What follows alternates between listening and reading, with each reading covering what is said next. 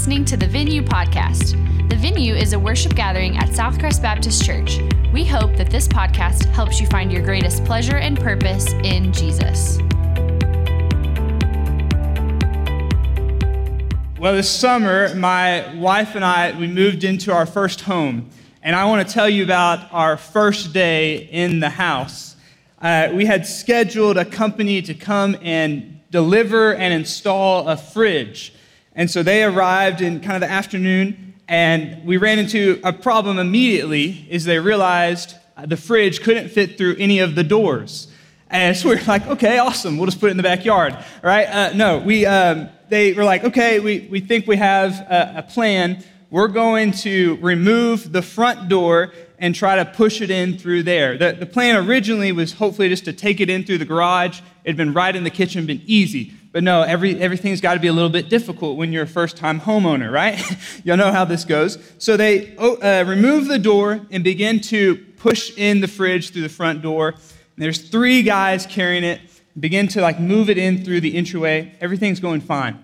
But my fear the whole time was we had a vinyl plank flooring throughout the house, and I was just kind of terrified that something, even as we were moving stuff in, that something was going to happen to the house.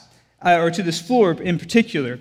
And so I'm supervising, of course, as these 3 guys are moving this fridge. They bring it in through the entryway, take a turn, and they're about 20 inches away from where it needs to go in the kitchen into the little section that fits perfectly. And they're moving it, and I watch one guy on the left side of the fridge kind of lose his grip just ever so slightly. And the fridge kind of goes down, begins to scratch the bottom of the floor. He doesn't know this. He's not aware of it. And then as he kind of overcorrects, brings the fridge back up, he sends it the other way. And the other 2 guys lose grip a little bit, and that side of the fridge starts to grab the ground and scratch a little bit. And so finally they get the fridge into the section where it needs to go. I'm across the room, and I can see very 2 clear scratches on the floor. And I just lose my mind. I go from, this is the best day ever, we're moving into our house, to just boiling with anger, just so much frustration. I am steaming. And I look across the room at my wife, who doesn't know that this has happened at all, and I mouth to her, they scratched the floor, right? Just so angry. And so I immediately do this thing where I just start pacing back and forth in the living room. What are we going to do? What is going to happen? And I hear my wife call me from the other room. She says, hey, Austin, can you come in here and help me? I go into the other room. She doesn't need my help at all. She's just trying to get me to calm down, right? She knows I am losing it. And it took me multiple days to get over this, right? Because I was so excited. We're moving into our first home. Everything's perfect for this moment. And then within hours, it felt like to me it was ruined. Right, that something went totally wrong. And after a couple hours that day, I finally came to my senses. And I realized, and I was just so disappointed in myself of how uncontrolled I was. Thankfully, I didn't say anything too far, but I was so disappointed in just how uncontrolled in my body I was, that I would allow myself to get that angry, to get that frustrated. And most importantly, this was supposed to be a special day for us. It was supposed to be a special week, an exciting time. But I couldn't shut up about the floor, right? Because I was so frustrated about it. And I wonder for you if you've ever had a moment like this, where you've said something that you regretted, or you did something that you didn't want to do, or maybe for you, you've been walking through an addiction for a while that not many people know about, and you just feel out of control. And with that in mind this morning, we're going to talk about how, as believers, we can become more controlled. And we're going to look at this biblical principle that we see throughout Scripture of this idea of self-control. That as someone that's seeking to grow in Christ and to pursue after Him, how can we become more self-controlled? And so we've been journeying all summer through the book of Proverbs. If you'll go to chapter 25, this is where we're going to begin this morning.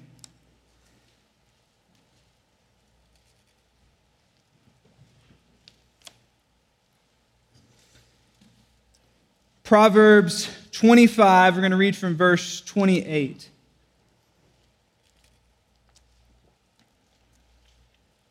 It says, "A man without self-control is like a city broken into and left without walls."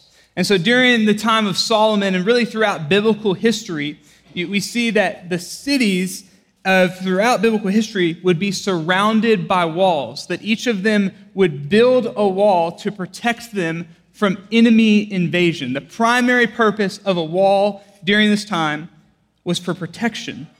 And so a city without walls would be vulnerable, that someone could attack at any moment, that the city would be left defenseless.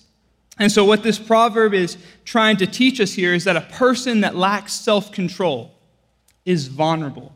The enemy, Satan, could attack them at any point. It's basically saying, instead of having some kind of defense set up, that instead you're welcoming the enemy in to attack you at any point.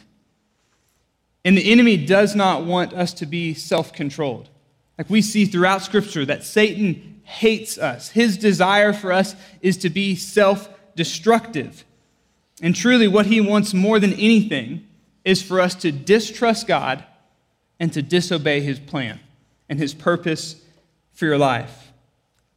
And I think not only does Satan want this, not only is this his desire for all people, but I think for many Christians, he's winning. Like he's winning without even a fight being put up, that we are living lives without self-control. And so a Christian without self-control may look like this. It may look like having fits of anger and rage and blowing up on people. And for some people, this happens the most while you're driving. It may look like being addicted to pornography or often drinking too much. May look like small things that we don't really talk about, but like constantly hitting the snooze button over and over and never being able to wake up when your alarm actually goes off. May look like spending countless hours scrolling on social media or clicking, "Yes, I'm still watching" on Netflix for the third hour in a row. Or it may just look like eating too much.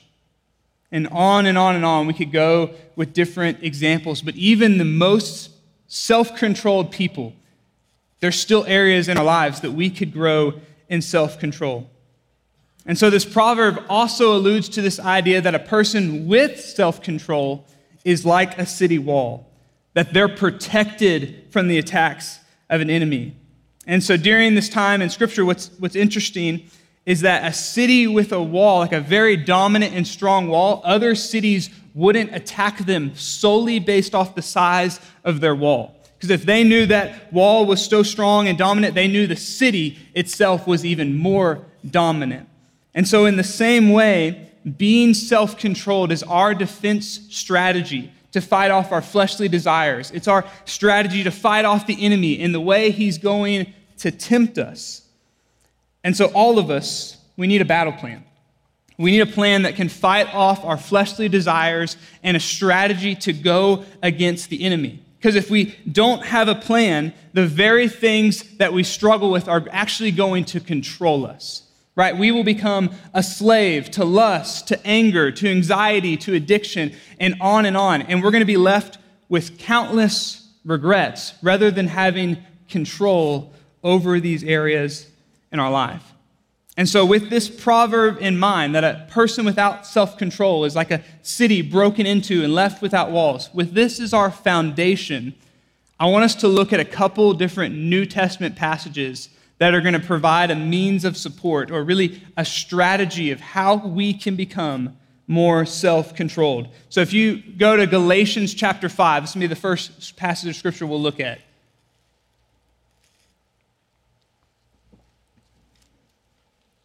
Galatians 5, verse 16. Give you a minute to turn there.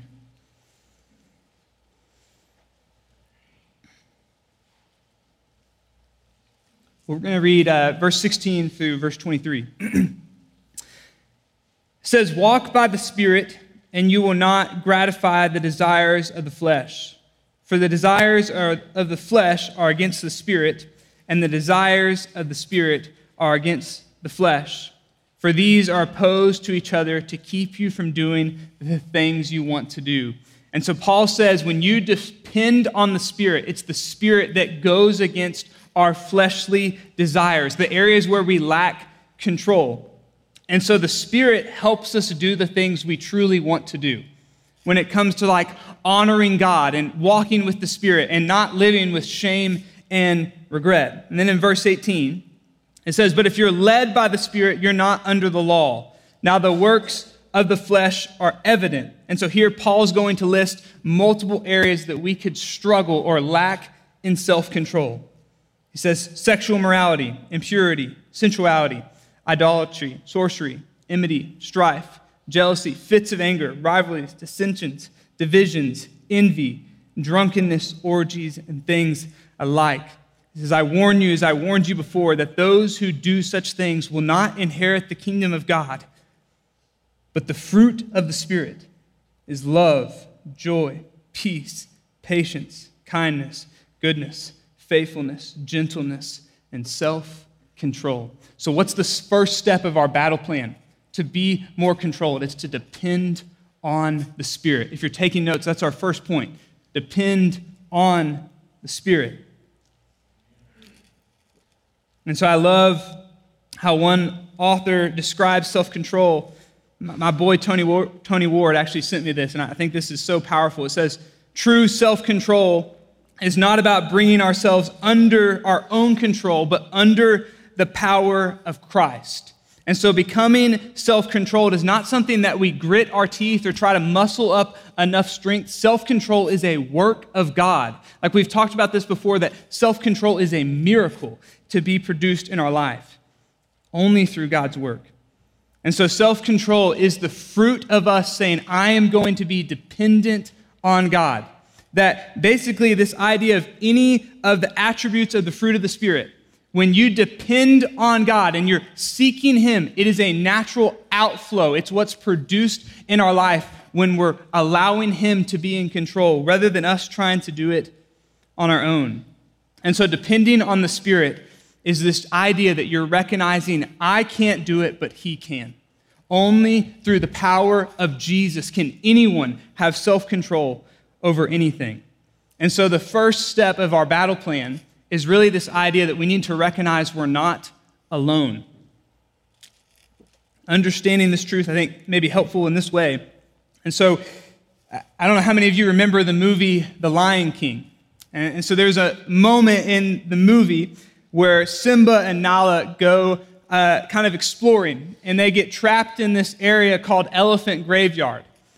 Hopefully you remember the moment I'm talking about. It's one of my favorite moments from this movie. So they went exploring, and they get trapped by all of these hyenas. And there's this moment where they're surrounded by hyenas, and Simba goes to growl, right? He's going to terrify them and scare them. And he goes, growl, right? And all of the hyenas just die laughing, right? They all make fun of him. They're like, oh, do it again. Like, oh, you're so weak. You're childish, right?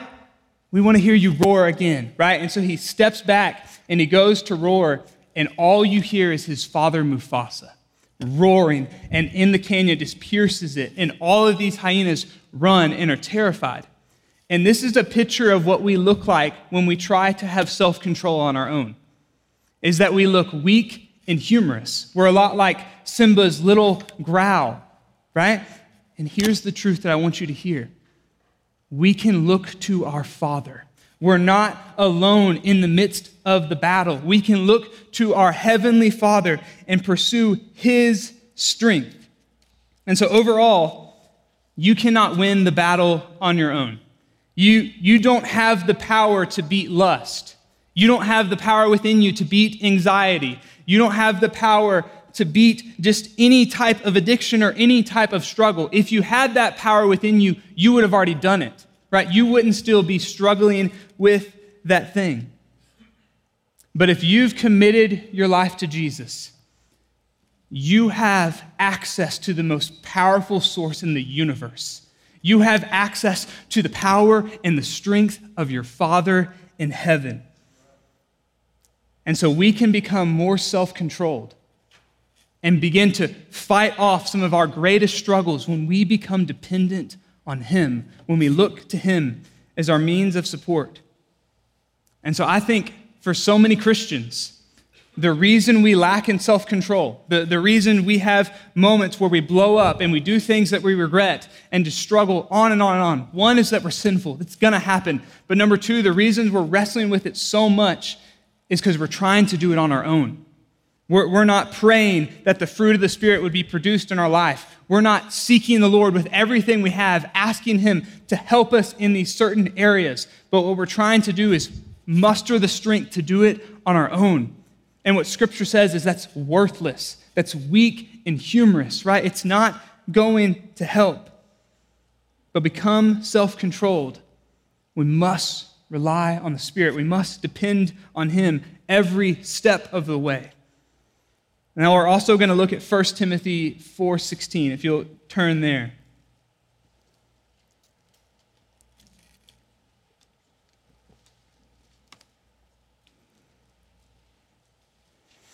Paul, speaking to Timothy here in verse 16, he says, "Keep a close watch on yourself and on your teaching. Persist in this, for by doing so you will save both yourself and your hearers." And so Paul says to keep a close watch on yourself. He's talking about knowing our weak spots, knowing where we're the weakest. And so kind of going back on this truth about a wall, even the most strongest and powerful cities with these huge walls that would protect them, even those walls had weak spots.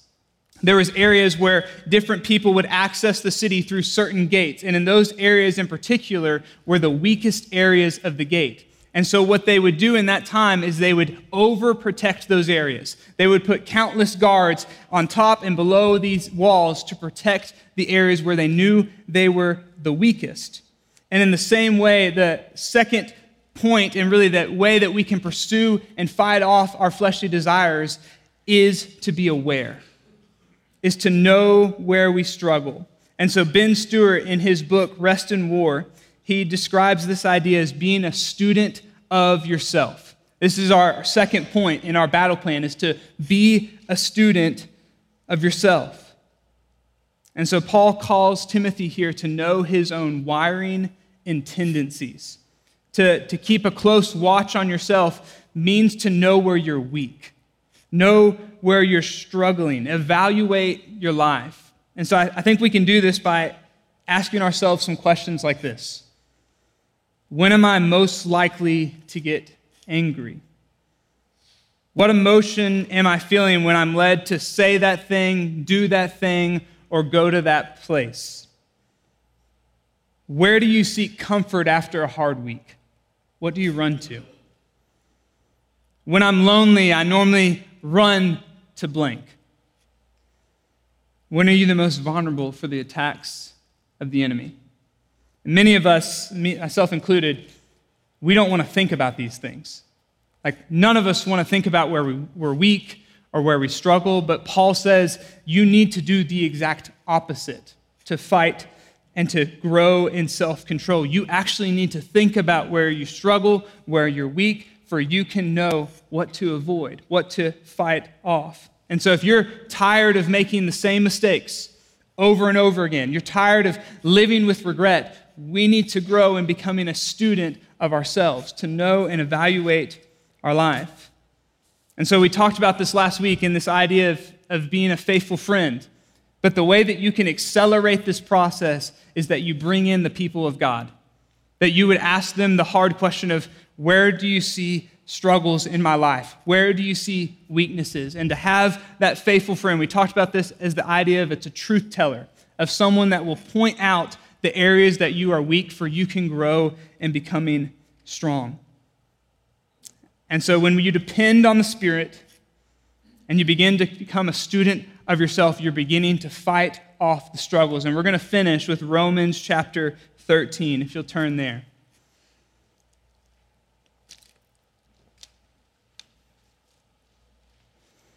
Romans 13, verse 14. It says, "But put on the Lord Jesus Christ and make no provision for the flesh to gratify its desires. The third and final thing we see to fight off our fleshly desires and become more self-controlled is to avoid temptation. We must be a people that are avoiding temptation. And here's how these go together. That is, you're growing and becoming a student of yourself. As you're learning where you're weak, where you're most likely to struggle, it will help you better to be able to avoid temptation. You know how to avoid it.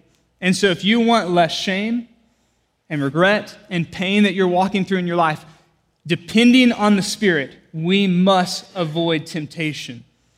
And so when my wife and I first moved here, there was a family from Southcrest that gave us a golden retriever. And so we went over to their house to meet them for the first time and to meet this dog.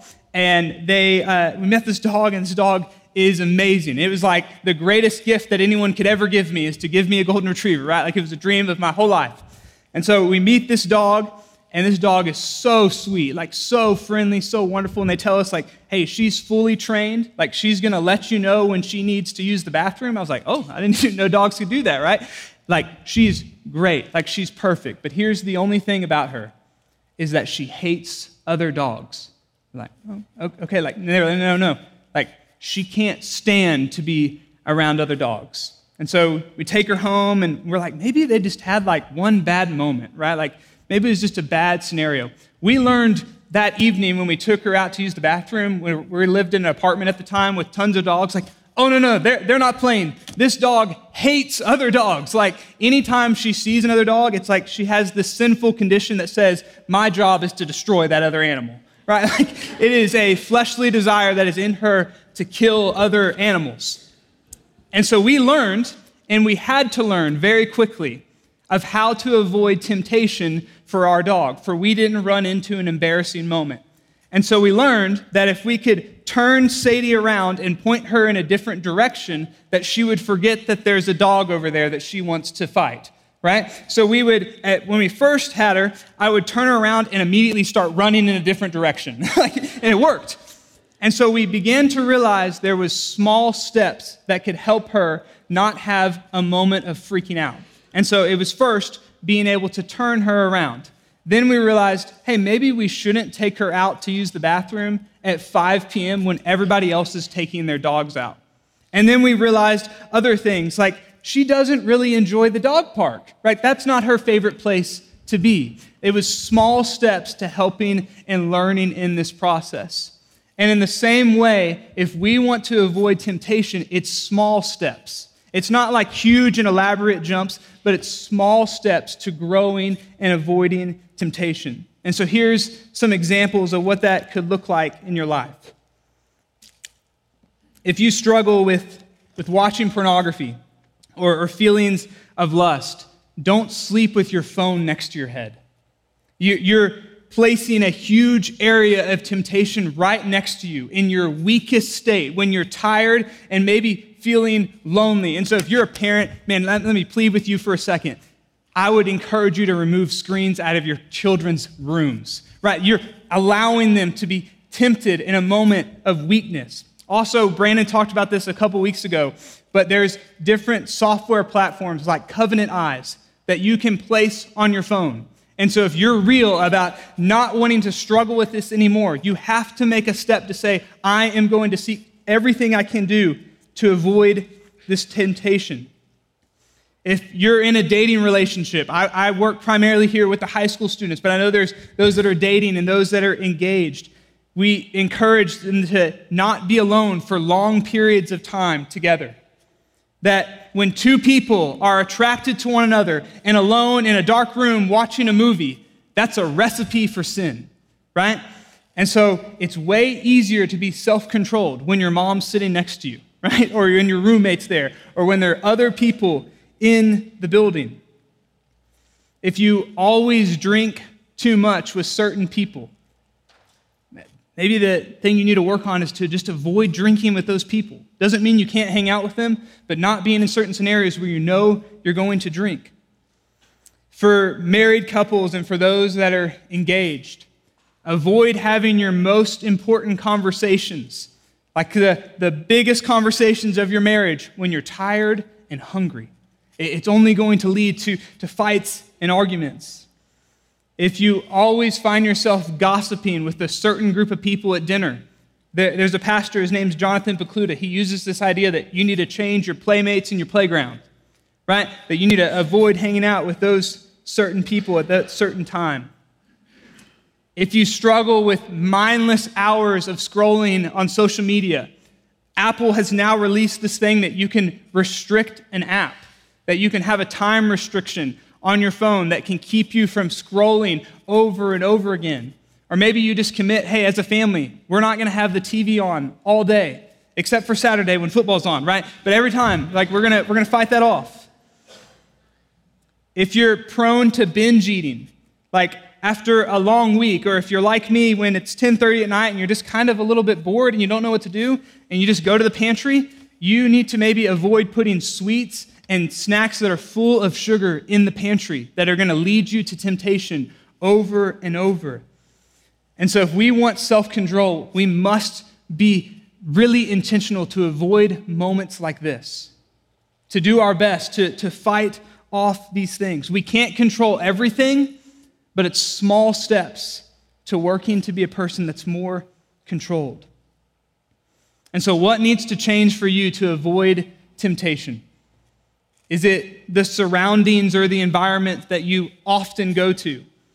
Is it the people you're with or the objects involved? The more you say no to temptation, the easier it gets.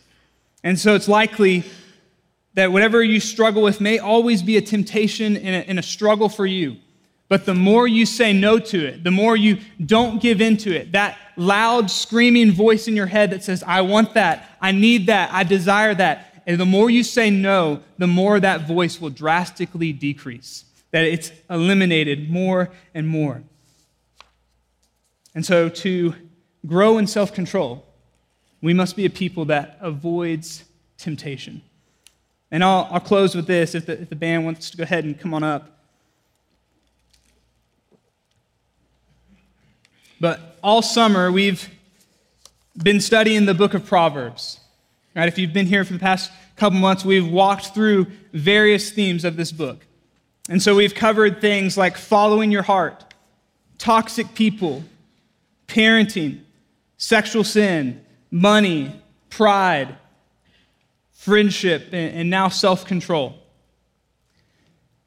And I think it could be really easy for us to hear a series like this, and that you begin to become overwhelmed with a laundry list of things you can't do, right? And that you leave every week with a journal full of countless areas where you feel like you need to grow.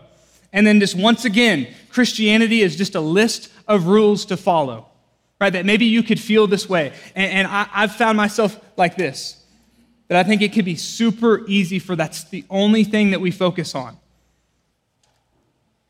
But here's what's true, and I want you to hear this as we wrap up this series, is that when you follow the wisdom that's found in Proverbs and really throughout all of Scripture, your relationship with Jesus deepens. And not only does it deepen, but walking with Jesus keeps you from the heartache and pain that all of us could so easily fall into. And so here's what I want you to hear, is that Jesus is not a killjoy. That the Scripture is not trying to keep you from fun, but following Jesus is the best way. His way is better. And so here's what Proverbs teaches, is that someone that pursues after Jesus, there is great benefits and blessings that come to them. They're not a person that's left with regret. They're not a person that's left with shame. They're a person that's pursuing after the greatest thing anyone could ever pursue. And so I want that for each of us. Not to feel like what the world has is better, but to recognize what Jesus is offering you, a life after him, is so much better. And so as we move into a time of response, if you've never made the decision to trust Jesus, my hope is that you would do that this morning. Is that maybe for the first time, you recognize that through him, you can experience freedom from the things that control you. That maybe you've dealt with an addiction that you cannot get over, and you're recognizing this morning that you can't win that battle without him. My encouragement is that you would run to him, pursue him, accept him as your Savior.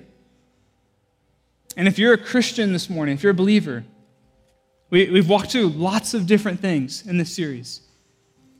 I think the question for all of us is, where do you need to grow for your walk with Jesus would deepen? I don't want you to focus on the things you can't do, but where are the areas that you need to grow in? What would help you look more like him?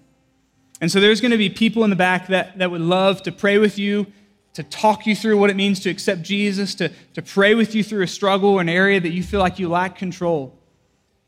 But we don't say this all the time here, but this altar is also open for a chance for you to come say, I'm not going to go another school year struggling with this. I'm not going to go another year of waking up and feeling like, oh, I'm only going to do it one more time.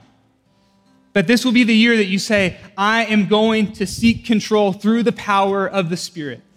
And so we have a few moments right now that maybe in your seat, or maybe you want to come and grab your spouse and come to the altar and say, this is what I'm laying down. I'm believing that Jesus is better than whatever is controlling me. And so would you take a moment to do that right now? And then we'll pray and respond. You move in however the Lord moves you. Jesus, I pray for that person in the room right now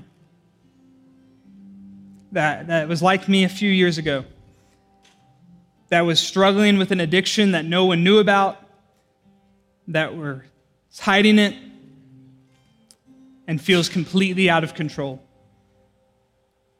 And God, I also just pray for the person in the room, the believer that's been walking with you for a while, but still just feels like they can't get over blowing up in anger. And so, God, I pray that we would become a people that becomes dependent on you, that we don't try to muscle up our own strength to fight on our own, but that we would walk with you, seeking to learn where we struggle and fighting to avoid temptation. So God, help us believe as we wrap up this series that your way is better, that what you have for us is best. Help us trust that today.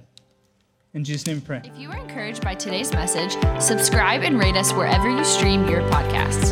To learn more about the venue at Southcrest, visit us online at southcrest.org or on Facebook and Instagram by searching for Southcrest Baptist Church.